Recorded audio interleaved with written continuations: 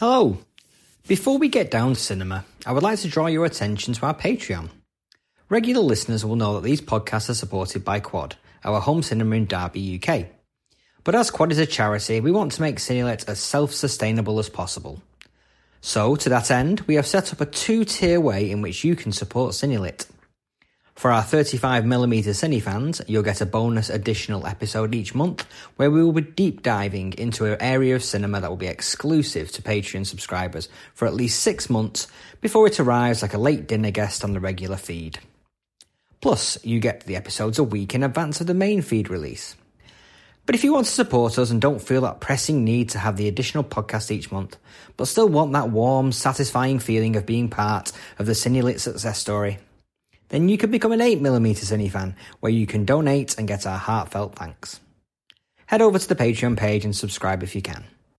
However, we know that times are hard at the moment, so please do not feel you need to subscribe if you are not able.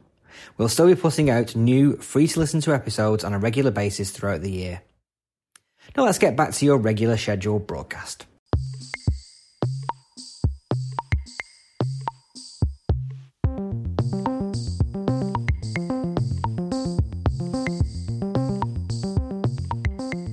Welcome to Cinelit. Today we are getting nasty, video nasties that is, to coincide with the release of Pran O'Bailey Bond's Censor, a film out in August, about a film censor set during the hysteria and moral panic over video certification in the 1980s, our era more colloquially known as the Video Nasties era. I am your host, Adam Marsh, and I am joined by Cinelit's resident expert, Daryl Buxton. How are you, Daryl? Very well, thanks, Adam. Looking forward to talking about a familiar old subject, but hopefully putting a few new spins on it.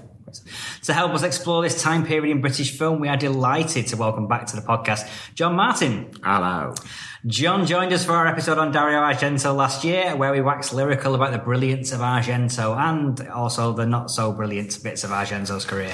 Today we are calling upon his history with the Video Nasties as the author of the 1999 book Seduction of the Gullible. Hello, John. Welcome back to Cinelit. Hi, it's a pleasure to be here.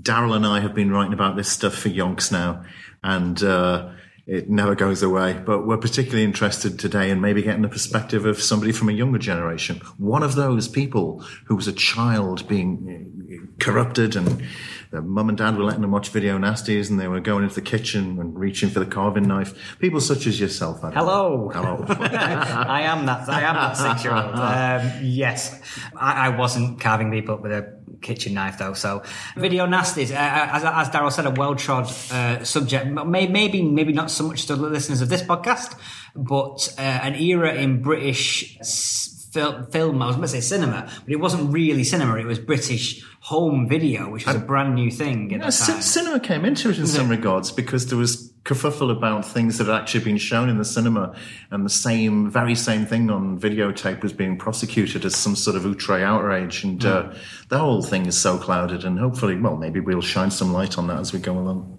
Cool. Okay. Well, there you go. I mean, why? Seriously, but why do we have this whole thing? Because it seems like, I think we've talked about this before off air, but like it feels like a massive hoo-ha over nothing nowadays when you can go on the internet and see all manner of things. In a word, politics. And in 2 words, moral panic. Yeah. Now, it goes back to the Thatcher government being elected in 1979 and immediately having to deal with the problem of mass unemployment in Britain, which they'd sort of pretended they could do something about in the 79 election campaign, and clearly had no intention of doing anything about. And the situation got worse and worse and worse. So immediately you had hypocrisy where they put up the famous Labour isn't working posters during that election campaign, complaining that there were over 1 million people unemployed. Now, within a few years of the election, there were 3 or 4 million unemployed, and that was the official figure that was being reported. And riots were breaking out. People were protesting about the sort of early days of the government. Once it sort of became clear what the policies were going to be, and it seems that the Conservative Party needed to come up with scapegoats or needed to come up with sort of distractions or manoeuvres by which they could keep public support on their side. And there were several, but the campaign against video nasties was one of them, and they were a sort of easy target. Now, what's fascinating to me about this, and an issue that isn't discussed often enough, is the fact that Thatcherism seemed all about things like popular ideas like home ownership, and in particular, this idea that you can start your own business. With Margaret Thatcher as Prime Minister, you can start your own business. And a lot of people did. And funnily enough, a lot of people started up their own little corner shop video emporiums, renting the latest videotapes. In conjunction with that, you'd got the major Hollywood studios very, very wary of home video. Warner Brothers, for instance, didn't release many titles early on. They really took their time over it. And so there was a gap in the market. And of course, when there's a gap in the market, what do you get? Del Boy. Mm-hmm. You know, you get fly-by-night entrepreneurs working out of the back of a van or something, you know, and setting up their own little video labels, getting hold of whatever films they can and putting them out onto the market. So suddenly, not only have we got this new technology coming straight into your home, you've got this big clunky video recorder under your TV. You can put tapes into it and you can choose what you want to watch. But your choice seems to be fairly limited. You can't choose to watch the new Clint Eastwood film. You've got a choice of whether you want to watch this Italian horror movie or this Spanish horror movie, because that's sort of all there was out in the marketplace, it seems. So, yeah, we've got this interesting setup where on one hand the government's trying to encourage small businesses, and on the other, they're taking away the livelihood from those businesses by suppressing the very product that they're trying to shift. They often say that the past is a different country sort of thing. And it's like everything you're saying there feels really familiar, but to a whole generation, the idea of not being able to see a film immediately is completely alien to them. I mean, when I was growing up, when I hit my early 20s, late teens, DVD was really coming in. I was working in a video show when that came in. And I remember literally the boss was there saying, it'll never take on. I'm like, you are kidding me. You are kidding me. Made purely from just a case of like, you can fit twice as many films on your shelf. Now we don't even have shelves. You know, you can literally have digital spaces where you can keep all your films. So you can pretty much see whatever you want, whenever you want. And just that very concept was so far away from 1979, 80 sort of period when you were waiting 5-6 years for films. Only 40 years ago, yeah. Astonishing, really. Yeah, I mean, for some of us, we've been growing up reading about in fanzines and American magazines about these obscure, you know, a blood feast about all sorts of stuff and thinking, oh God, if only I could see that. I'll never get to see that. And then suddenly, I mean, I'm not so far along the line that I prefer streaming stuff. I do like physical artifacts, but, and again, I would keep my DVDs and my Blu-rays are so much better than VHS. I so rarely watch VHS these days, if ever, but nothing will ever compare with the thrill of going into a VHS shop in the early days of it and just seeing all this stuff. There was one I went into where they had the sleeves sort of reproduced all over the wall, and they directed you to the place in the bins that they were. And seeing this stuff, oh my God, there's Living Dead at the Manchester Morgue, there's, you know, the blood-spattered bride, stuff you'd been reading and salivating about for years and you never thought you'd see it. Suddenly there it was. Daryl mentioned Del Boy, and it made me think of Des Boy. There was this guy, Des Dolan, who ran Go Video, which is one of the more notorious labels, and the stuff they used to put out is terrible. A Go blank tape that they used ran an hour and a half, so if a film ran longer than that, they just cut out 10 minutes. The screen dimensions, the actual framing, everything was awful. But Des was the man who famously put a copy of his own release of Cannibal Holocaust in the mail to Mary Whitehouse and said, "God blimey, Mary, have you seen this? It's awful."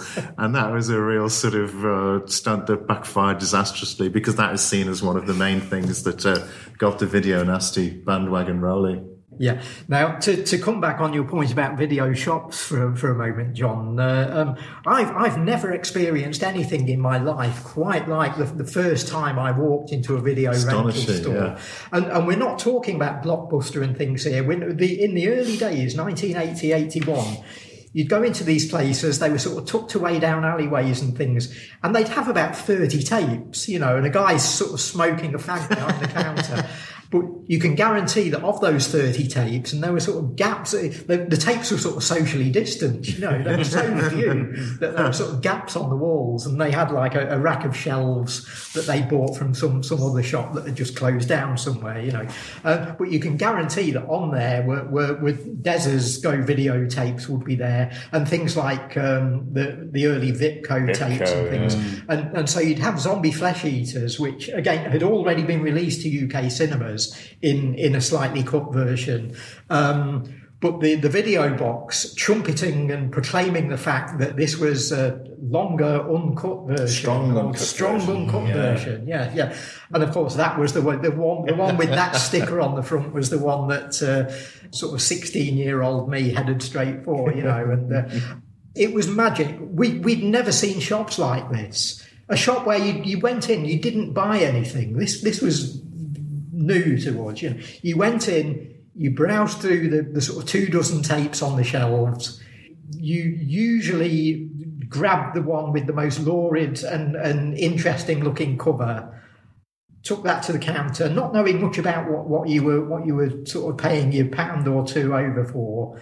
And then you took that home for 3 nights, watched it 10 times, usually with your mum and dad or your granny in the same room. I recall fondly a Sunday afternoon where our entire family, me, my 2 younger brothers, and my mum and dad all sat down and watched a film called Invasion of the Blood Farms. Yes. The idea that my mum has seen that still tickles me to this day, But yeah, it was different. It was new, and this was something different on the high street. We'd never seen anything like it before. The problem soon started, as we know, and it's been well documented elsewhere. It really does come down to politics and the government needing to sort of focus the public's attention away from basically the unemployment situation and other sort of areas where their policy was either clearly failing or was so poorly etched anyway that there wasn't a policy. So there were various sort of social and domestic and workplace issues that were just not being addressed by the government.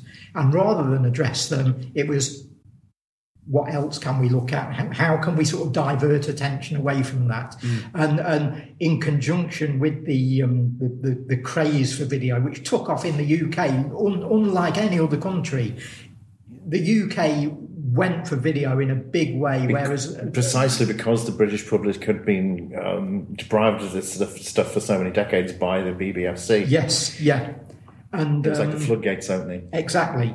And so that was a natural target. Sorry, as someone who is less familiar with this well-trodden ground, it's like the BBFC weren't classifying videos at this period. No. So basically, they were unclassified. Wild West. It was the Wild West. Yes, yeah. So everything was coming out, and it could be like Bambi, or it could be Bambi gets chopped up by knives or whatever. And this is why you got your dodgy entrepreneurs coming in, because they knew a person who knew a person who could get hold of this stuff and import these films over from Europe. And as we've said, the major studios, your big American studios, saw video as the enemy initially. They didn't want to get involved in it. So while, Burt Reynolds and Clint Eastwood films were huge at the box office, the studios were sitting on them and not allowing them out for home viewing. And so, again, there was a gap there that the sort of more dodgy-minded businessman could suddenly come in from underneath and say, right, I'll take that slice of the market. If Warner Brothers don't want it, I'll have it, and they made a fortune. So there's a name that looms large over this whole period that probably younger generations, thankfully, don't really know, and that's Mary Whitehouse. Now, I didn't know much about Mary Whitehouse. I only know her from the various different comedy shows that I used to watch and being ridiculed for being hysterical over ridiculous things. But she was a real threat in this respect. She was definitely. She had power, genuinely. She had the ear of the government. And for one individual running a sort of fairly sort of underground, not particularly well supported organisation. She was disproportionately heard, wasn't she? It was disproportionate power, yeah. Okay, so it's like a Nigel Farage thing, Very much, very much. She just wanted to turn the clock back to the famous five, and anything over and above that was a serious threat to our way of life. And you imagine that if she'd actually read a famous five novel, she'd have probably found something to object to. Well, I find stuff to object to in a famous five. There's a pecking order in the famous five: the boys, the dog, the girls. That's literally the pecking order. So I don't think it's a good model to build this future society. I think you're coming at that from a different direction to the one Mary Whitehouse would have done. She'd have been okay with that, but they were curious times and. As we're seeing at the moment, in strange times, strange figures appear out of the ether. But she was conniving very actively with politicians and press barons to whip up and distort evidence and promulgate fantasies and fiction about what was going on. Yeah, I mean, I just feel like she managed to arrive at the front of a wave that she created herself in some ways. I guess from my point of view, looking at it, I started to see these films. I say I was 6 years old in the midst of this thing. I remember going to video shops like you were, Daryl. I remember the first dedicated video shop open up, because previous to that it was like the corner shop that had a wall of videos and that was it, and then you go in there and rent the same video each week over and over again as a kid, because there was like 2 kids films on there. The rest were these vile Italian and Spanish horror movies. But I remember the first video shop opening up, and I distinctly remember it because me and my brother cried so much that we couldn't rent Empire Strikes Back that the guy let us have 2 videos in our first week. Yeah. God bless that man. Well, he's trying to hook his customers. He's thinking at that time that videos are going to be around for the next 100 years, and he wants to make sure that you come into his shop every week. In a few weeks, I'll be renting them. Debbie Does Dallas. Exactly. Yeah. But I mean, this thing about age is interesting, and because as John's mentioned, the way the press reported this at the time was to sort of target the idea that children were watching these things within the household. Initially, it was reported as though working man from Barnsley or wherever, and this was a big thing as well. It became a sort of class thing, didn't it? The way it was reported in the press was sort of, working people can get hold of these terrible movies and take them home, and they can watch them in front of their children, as though this was a sort of coordinated plan. And there are two things I want to say about the sort of junior viewers of Video Nasties and of videos in total from that early 80s era. One is that you're now finding that as documentaries are being made about this era, and as books are still being written and articles are coming out, more and more people are sort of doing lectures and things on them. You do find that people that are sort of your age, Adam, or maybe slightly younger, are coming out and trying to sort of latch on to this and trying to sort of say that they were part of it.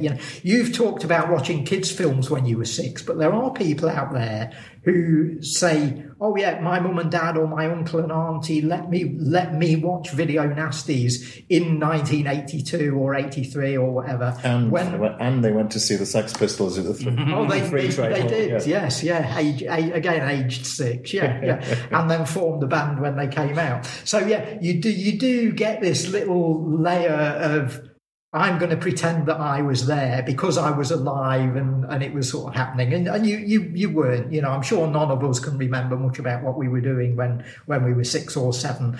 Secondly, and sort of tied in with that is a very good book came out in 1984, edited by Martin Barker, just called The Video Nasties. Barker and his team attempted to they were one of the first set of people to try and dismantle and challenge the government and establishment thinking on all this.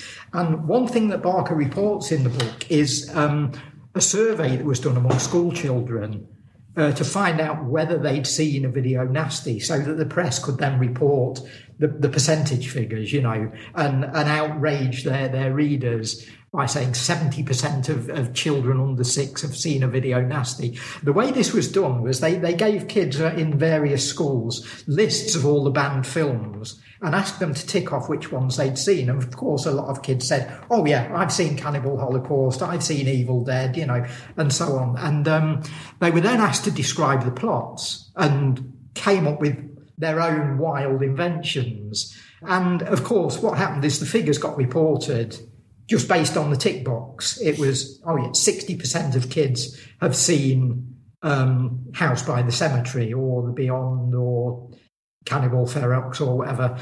What wasn't reported was that similar surveys were done to sort of counter this information, and the people designing the survey actually put ringers onto the list. They invented film titles. And of course, a lot of the kids said that they'd seen the invented titles as well, which made a mockery of the whole thing, destroyed all of this so-called evidence. And yet the press, of course, picked up on the bits of that fitted their agenda. So even today, it's sort of gone down in accepted history that lots of children were watching video nasties, and that was actually far from the truth. And they've all got vivid memories of seeing Sex with the Headless Corpse of the Virgin Astronauts. Exactly. Or Bambi Goes Crazy, 8 Bonkers with his drill and sex, that kind of stuff. A couple of young ones references there. Yeah, but I find that whole fascinating because, like, now, obviously, there's starting to feel like there's concerns about internet viewing and things like that, and the way that the BBFC currently don't have any say over internet videos.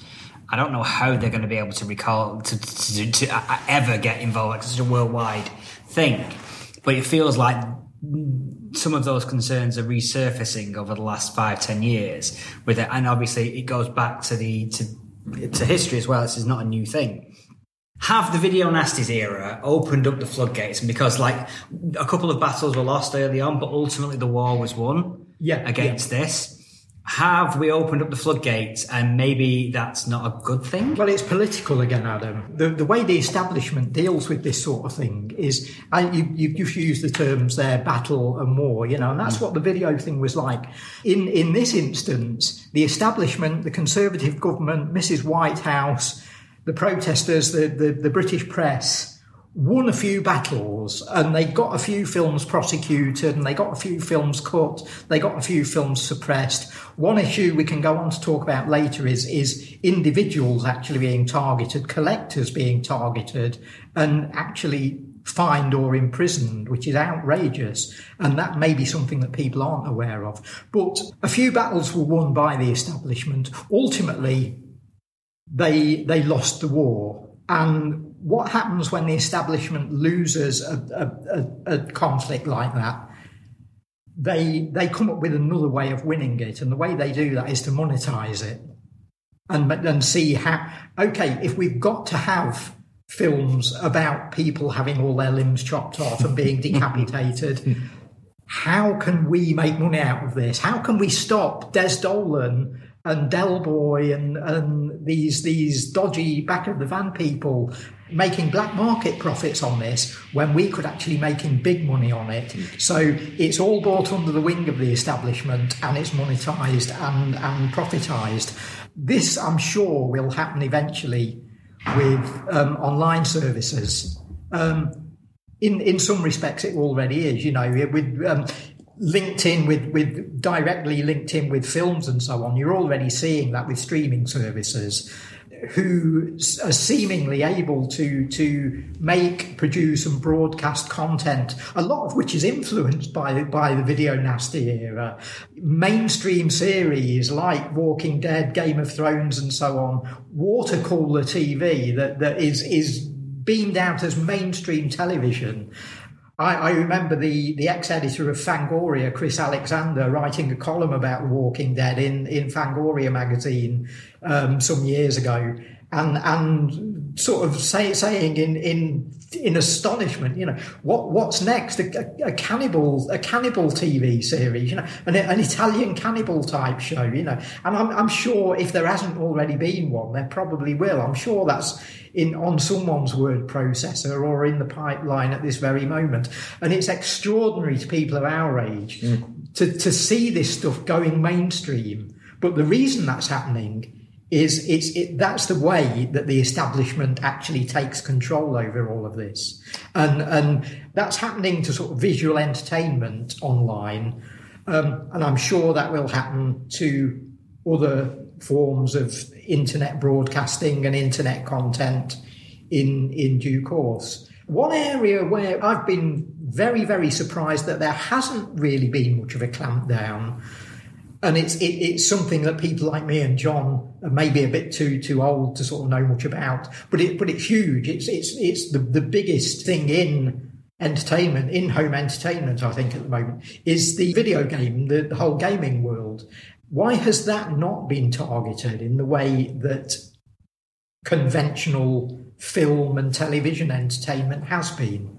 Well, like Daryl, I haven't particularly gotten into that leisure activity, but and maybe here I'm going to promulgate again myths of the sort that I, criticised during the video nasties era. I am more or less reliably told that there's an element of Grand Theft Auto where you can stop off to have sex with a prostitute, and if you don't fancy paying her, you can shoot her before you resume your car chasing antics.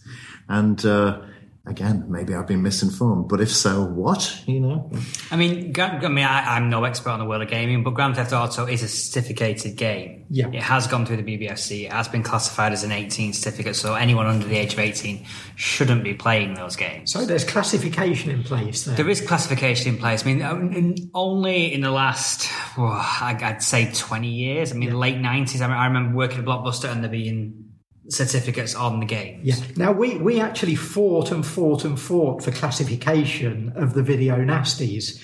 Our generation wasn't against classification of cinema, but what we're old enough to see them and we want to see them. Yes, yeah. What we were putting forward was the idea of if you must have control over this, if somebody must control what we see, please do, but allow an adult audience to see uncut adult fare, and if you're going to impose restrictions, don't impose it on grown-ups, basically.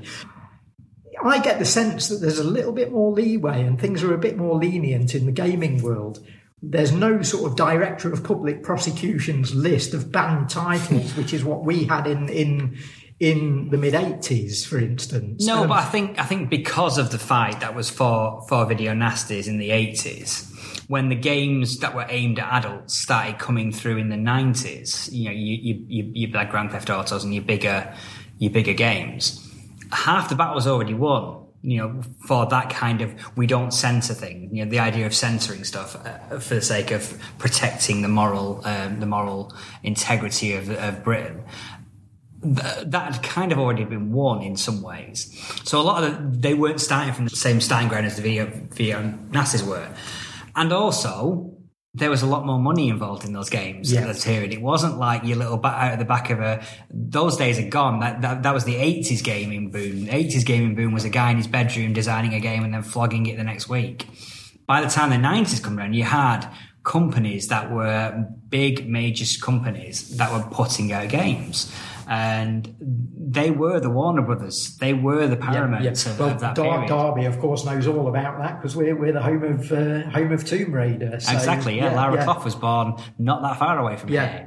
And they were a small company, but their small company still had a whole bunch of people employed by them. They weren't out of the back of a lorry, one man in his bedroom thing. They were a company who quickly got bought out by another company on the back of the success of Tomb Raider. So I think that starting ground was a different starting ground, and the amount of money that these things were making kind of protected them from major prosecution for many years. I mean, it did come down eventually because parents didn't know where to start. They were like, I think in a different way to get to films. People know they watch a film and go, okay, that film is not suitable for my 9-year-old. Whereas with games, no parent is playing 70 hours of Grand Theft Auto to discover whether you can hire a prostitute and then shoot them.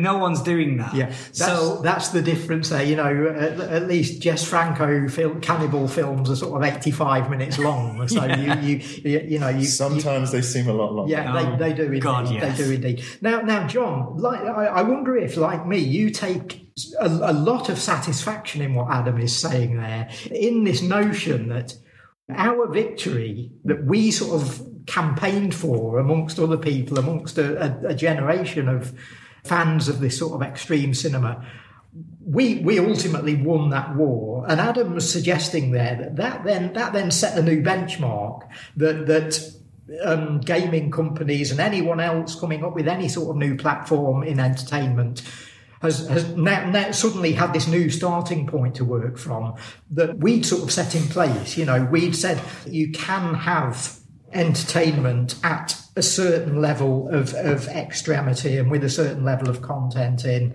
and there's nothing that you can do about that, because if you do, we will rise up and challenge that. I'm very satisfied by what Adam's saying there about how it seems to me you're suggesting that we'd sort of set this new sort of level. How do you feel about that? Well, it'd be interesting to think that we achieved something over and above the pittance we've earned from writing about these things over the years.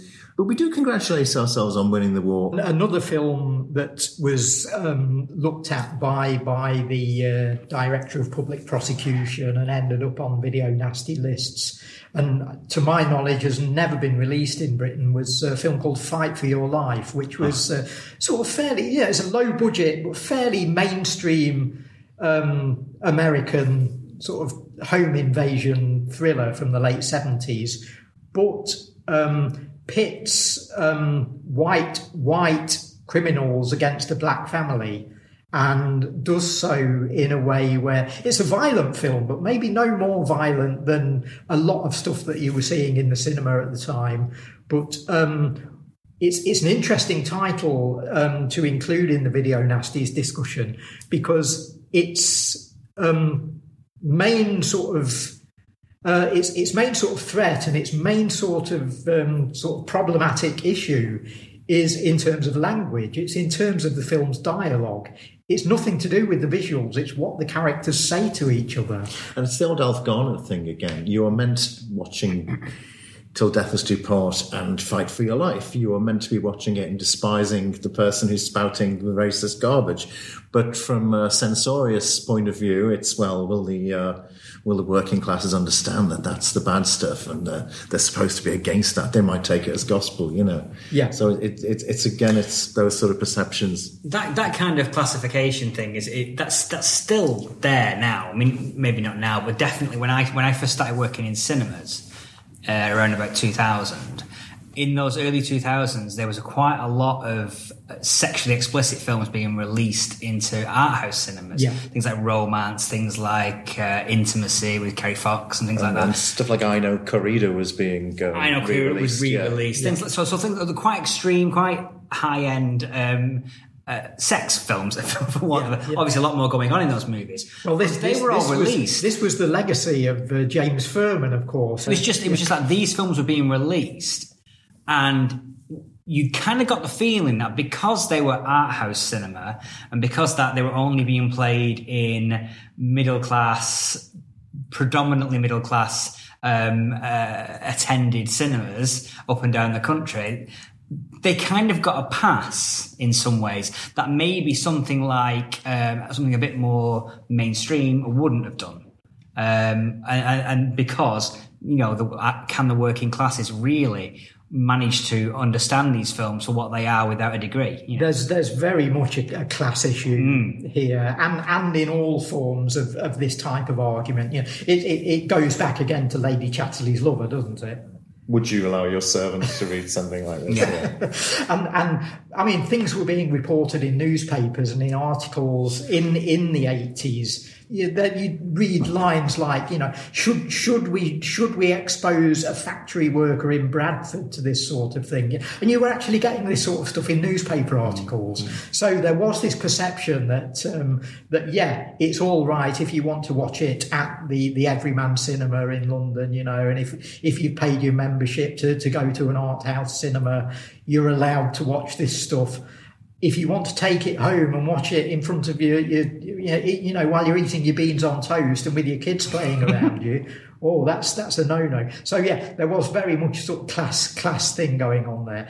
But it was interesting that the relaxation in sexual imagery, which occurred in the year 2000, we can pinpoint it, because that's the year that James Furman retired from his long-held position at the BBFC. Now, if we had another sort of hate figure alongside Mrs. Whitehouse during this whole sort of 80s period, it was Mr. Furman. And then was it into the 90s? We got David Alton. David Alton, MP, he was another yes. one in the Hall of Fame, yeah.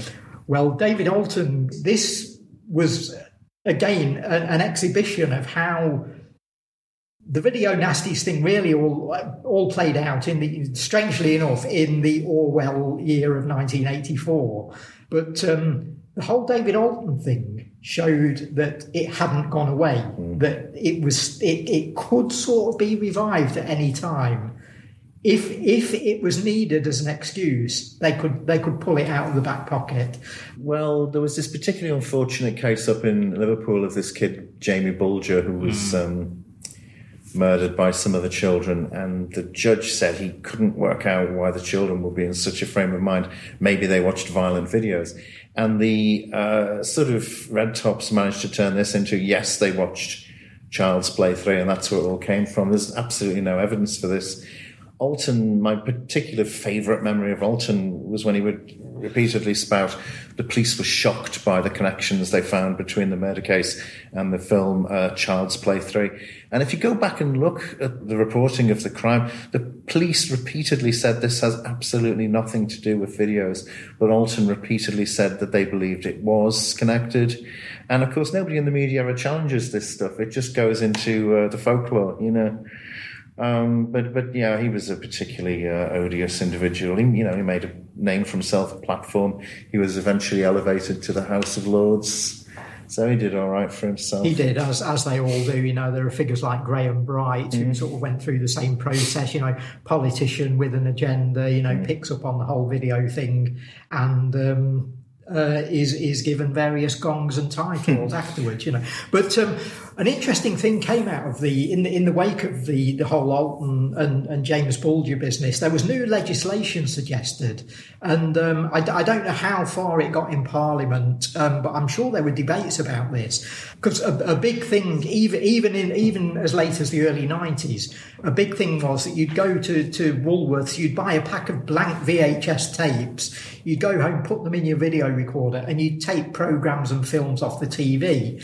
One of the points of discussion was that there was actually a threat at one point that legislation was going to be brought into the UK that said that if you record anything off your television, you can only keep it for 28 days in your own home, and you must then wipe the tape. Now, anyone younger than us listening to that is going to be... You simply won't believe what I'm saying, will you? I mean, that's a ridiculous sort of idea and was never, ever going to hold water. But my dad had the entirety of the Live Aid concert on video, and he wasn't wiping that for nobody. This brings up a rather more sinister and more genuine sort of issue, though, which was actually happening a few years before that, in the sort of mid to late 80s. In the wake of the whole video nasties furore and the Director of Public Prosecution drawing up an official list of banned titles, which gave John a handy checklist for your book, didn't it? You know, they were. And I still missed a few. But in the wake of all that, obviously new legislation had to come in, and the British Board of Film Classification or censors, whichever term they were using at the time, were given new powers. They had to now sort of classify videos as well as cinema films. So to address what you were talking about earlier, Adam. Also, police raids began around the country. And there were a lot of people, myself and John included, who'd amassed huge collections of videotapes, often through the pages of various British fanzines, which was the sort of network. Again, there's no internet or anything at this point, you know. We're doing everything, sort of sending letters through the post to each other and sending padded envelopes through the post, or sending a tenner in an envelope through the post and getting back 2 videotapes, you know, and finding out who's got what through the back pages of a sort of rather poorly produced and poorly typed horror fanzine, you know. And again, me and John were heavily involved in that whole scene too. This never happened to me, and I don't know about yourself, John. Maybe you can tell us in a moment, but I think we both know friends and certain individuals who were treated effectively like drug criminals. Pariahs. Yeah. The police would raid houses. The traditional police battering your door down at 6 a.m. in the morning, coming in, looking through your video collection and taking half of it away with them, and then you'd get a fine. In some cases, you might even go to prison. Case in point, a friend of mine who still lives locally, friend who lives in mid Derbyshire, wasn't arrested, wasn't fined or anything, but tried to import a video copy of Stuart Gordon's film Reanimator. From America through the post. And it was a film that, again, had been released in UK cinemas in a slightly cut version. It had had great reviews. It had been acclaimed by fans, but it had been acclaimed by many critics too. It was seen as being a very exciting sort of new step forward for the horror movie. And my mate tried to order a copy from the States, and all he received instead was a letter from the UK Customs Office saying, we've received this package, we've opened it up and we've played this tape and we found it's on a list of prohibited material. And he was told that he could actually... I think he was told something like he could go down and collect the package in person, or go down and talk to them about why he thought he should be allowed to receive this parcel or something. But I think that was, you know, anyone receiving a sort of message like that stayed well clear. And so that was an example that I know of, a direct friend of mine, you know. But we were hearing stories of people actually getting big fines or doing prison time, and for owning videos that you can now go into HMV and buy with a 15 certificate, you know. And again, it's absolutely unbelievable. And the point a lot of people made when they were raided was you did hear stories of people pointing out to the police that, yeah, okay, I've got films that are on the banned list in my collection. I've got Cannibal Holocaust, and I've got all of these sort of outrageous zombie films and so on.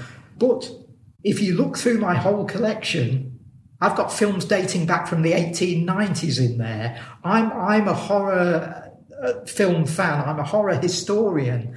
And I love everything from the silent era through the 30s and 40s, through the science fiction films, through the Hammer films, and I'm only collecting these films because I see them as part of a history, and that, of course, cut no ice whatsoever with the authorities, even though in most cases it was absolutely true. My favourite raid story is that there was a raid in Essex at the height of this panic, and I don't know if Daryl realises where this one is leading, but there was a Eurasian police officer that was there, a lady officer, and the her colleagues were going through this guy's collection going, oh my God, Deep River Savages, this is awful. Eaten Alive, The Last Survivor, cannibalism, real cannibalism, because that was the line that was being pushed in the media at the time, that people were really being eaten in cannibal films. Anyway, this uncomfortable young WPC was going, yeah, that's shocking, because she was in fact Mimi Lai. And she had starred in all of the movies I just mentioned and subsequently became a policewoman. But on a less amusing note, the sort of levels of hysteria that we're talking about were just ramped up by just such astonishing comments, like the aforementioned Graham Bright. I couldn't move on without mentioning this, that Graham Bright MP, who had his name put to the allegedly private members bill that became the Video Recording Act. It was all actually really closely managed by Leon Britton and co. But anyway, he was quoted as saying that video nasties had a bad effect on young minds, but also they had a very detrimental effect on dogs. And if anything could illustrate to a younger generation who are historically removed from that just how ludicrous the whole thing was. And if you get the Ban the Sadist videos, I think, which is the documentary by... I think it's on Jake West's. It's on Jake's one of the two that Jake and with Mark Mark's, Morris, yes. Anyway, that is freely available, and you'll see the footage on there called From the News of Graham Bright saying that video nasties had a very bad effect on dogs. I think there's possibly also the stuff on there in which George Eastman in heavy makeup is sort of pretending to eat a skinned rabbit, which is supposed to be a fetus, and this played on news at 10 as a clip from a snuff movie. Yeah, I recall seeing that very news broadcast. My God, thinking, who would ever forget that? Yeah. But those were the times we were living through, and it's quite appalling and astonishing. I think Graham's dog just was disappointed that Straw Dogs had a distinct lack of dogs in it. But the other thing that came from this, of course, was a real community emerged. Because this stuff was forbidden fruit, obviously people wanted to see it. And I, Daryl, to a certain extent yourself, I know, yeah, I've sat down and watched the stuff on this list because it was on the prescribed list. My God, a huge proportion of it is stuff that you wouldn't show to your worst enemies, you know. Really, really poor stuff. Although, interestingly enough, a lot of the stuff that I dismiss as poor stuff and oh my God, never want to watch that again. There are quite serious books these days being written, like Stephen Thrower with his American Nightmare, and all sorts of humble auteurs are being talked of in quite lofty terms. Case in point, one film in your book, Seduction of the Gullible, which I happen to have a copy of. You're going for Blood Rights, is Blood Rights, which is a film better known as The Ghastly Ones, if it's known at all. And it's one of only two video nasties. I think it's one of only two that actually date from the 1960s. And again, it's outrageous that films as old as that were being included on this list. This is a film from 1969, and John dismisses it in about 10 lines in his book. You can hardly find anything to say about it. You can sense me trying to keep my eyes open watching it. Yeah, you finish up by saying, I don't know what else to say about Blood Rights, except that I hope and pray I never again have to sit through anything quite so mind-numbingly bad. Now, that's fair comment to an extent. I did recently rewatch it as part of the Severin box. Yeah, because Severin, the label that's run by David Gregory, our pals from Nottingham, David Gregory and Carl Daft, who are now David's now sort of relocated to America, where he sort of beams all this stuff out from. They've recently put together a box set based on the work of the director of The Ghastly Ones, or Blood Rights, as it was known over here, Andy Milligan. Now, Andy Milligan has become notorious over the decades as the world's worst filmmaker, or, you know, somebody who doesn't know which way to hold or point a camera. And there's something in that, but this box set and books about Milligan and analysis of his work has taken a new turn. He's now been seen as very much in tandem with the likes of John Waters, as a sort of outsider artist, working with the stock company, working with particular themes in his movies. And they are good or bad. At least they're now being sort of addressed and taken seriously and given serious film criticism. And if you told us that watching this film 38, 39 years ago, I simply don't know how we would have reacted. Well, when I began writing film criticism, the sort of the pantheon was occupied by people like Terence Fisher, Roger Corman, Val Newton, and so on. But now a lot of the Bava is, if anything, his stock has increased. But the other guys have kind of dwindled in relation to the way that people like Al Adamson and Andy Milligan are now revered. Well, there've been box sets in the past 6 months for William Greffet and Bill Rebane. So we're sort of reaching the bottom of the barrel there on these sort of 1960s and 70s sort of regional filmmakers whose films are not in some cases. I think they're worthy of this reanalysis. In others, they really are bottom of the barrel, but that doesn't stop the boutique Blu-ray labels from repackaging their stuff and presenting it in a way that says, look, this is this filmmaker's body of work. Buy it and take it or leave it. I still find Milligan's films a hard watch. He has become, in my mind, something more like William Burroughs in that his life is more interesting, and that's fair comment. Although I must say, watching his films in a batch, as I did when the box set came out, I've always liked his stuff perhaps more than I should, and I'm now a confirmed and committed fan. I now regard him. I now sort of see him in the same sort of ballpark as John Waters, or one of these, even an Andy Warhol. I think he's got that sort of thing going on, and maybe it's the sort of repetition of use of actors and that sort of stock company idea, which is something I always take to. I love that in artists, But it's interesting that, as you say, people like Stephen Thrower are now. I think Stephen's always taken these artists seriously.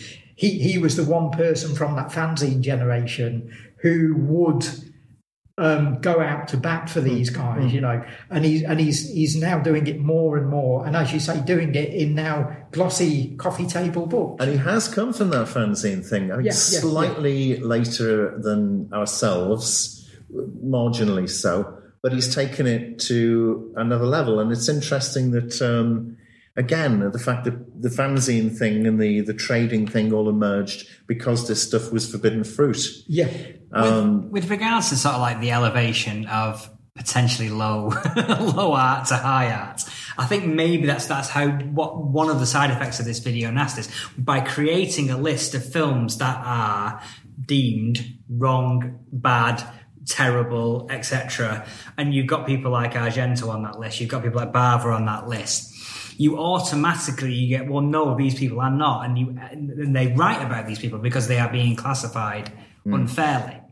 And then you get to the point where we've already elevated Argento, we've already elevated Bava, we're working on Jess Franco, and there's all these other directors that we work there, and you get to that bottom of the barrel where you're still looking for what is there must be something here. I think because it's alongside Argento.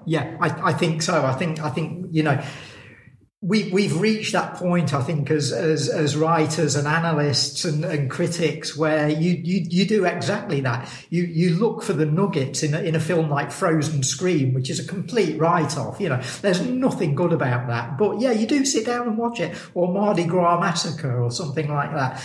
And the films are now being made available on Blu-ray, so you are able to see them in their sort of correct ratios and presented. I say presented as the directors intended. I'm not sure that's an appropriate phrase here. I'm not sure these directors gave a damn about how their films are presented, but they're being presented at least without the image being cropped as they often were on VHS tapes. I think Stephen Thrower reported on a Blu-ray recently that Jess Franco's film The Demons, Les Demons, on its VHS release in Britain, there are points in that film where we're actually only looking at 30% of the frame.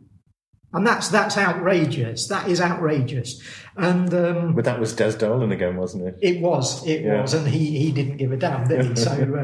So yeah, at least now we're able to judge these films properly, and it doesn't necessarily make them any better in every case. But I think you're absolutely right, Adam, in saying that this whole thing about the Director of Public Prosecution making up these lists, and there are sort of 3 lists of video nasties as covered by Jake and Mark Morris on their excellent video packages, their DVD packages.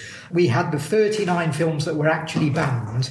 There were other films that were looked at with a view to banning them, but then they were maybe allowed to be released in a cut form or shown in particular circumstances.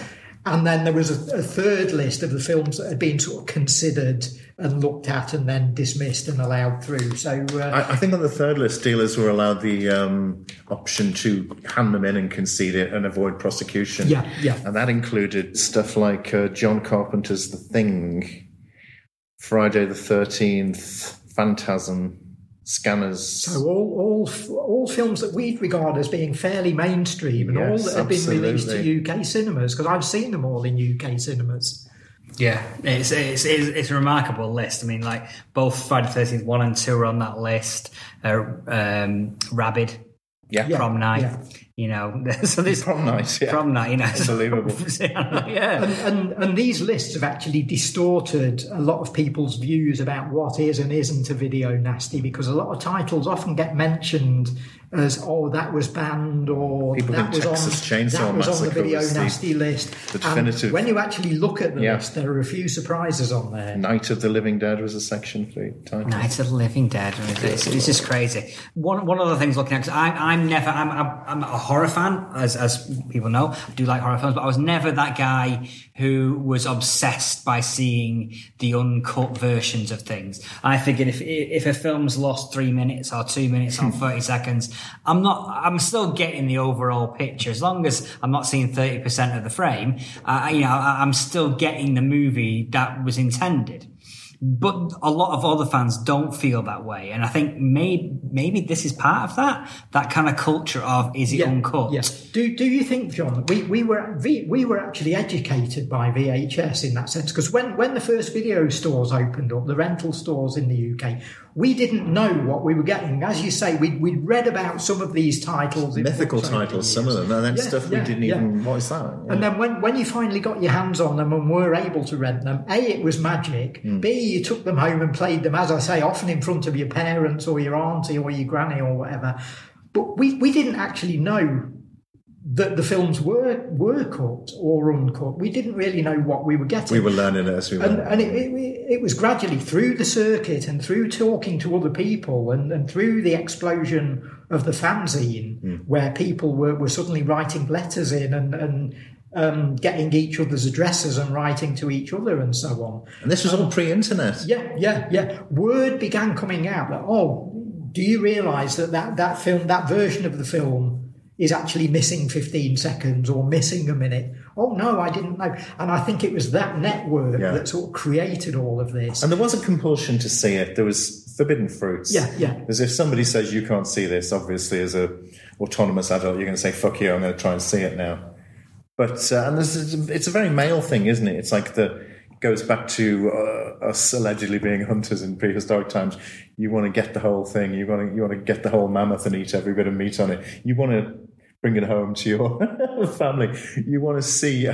You want to see everything. You know, it's a stupidly violent version of Pokemon. Then you've got to catch them all. Yeah, it's completism. Yeah. Completism, yeah. I mean, I as I say, I was 6 when it happened, so a lot of these films were being released on DVD when I was 21, 22, something like that. So I got to see them uncut, or as near as damn it, I guess, when they came out on DVD. But my only real outrage that made me feel like, actually, no, I am actually upset these things are being cut, was less to do with the video cuts and more to do with TV, cut for TV. Because like, I had a version of Lethal Weapon that I watched over and over again up until I was about 18, 19, something like that. I came to university, was working at a video shop.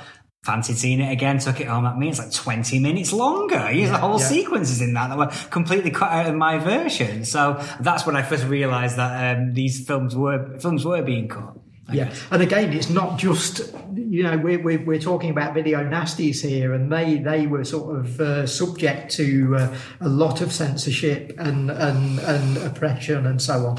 But this was applying to mainstream films. Lethal Weapon, you've just mentioned there, things like Robin Hood, Prince of Thieves. Again, people were sort of watching these and finding out exactly the same thing that you did, Adam. They'd sort of watch them in a TV version, or they'd watch them in the cinema where they might have been cut, and then they'd buy them on VHS or Blu-ray or DVD or whatever format, and suddenly notice a scene or two that they'd never seen before. So, censorship isn't just for cult movie fans like us folks. It applies to you. It applies to the any mainstream fare that you might be watching. So be vigilant. And bringing us bang up to date, I was watching Fawlty Towers on TV last night, and it was the Basil the Rat episode.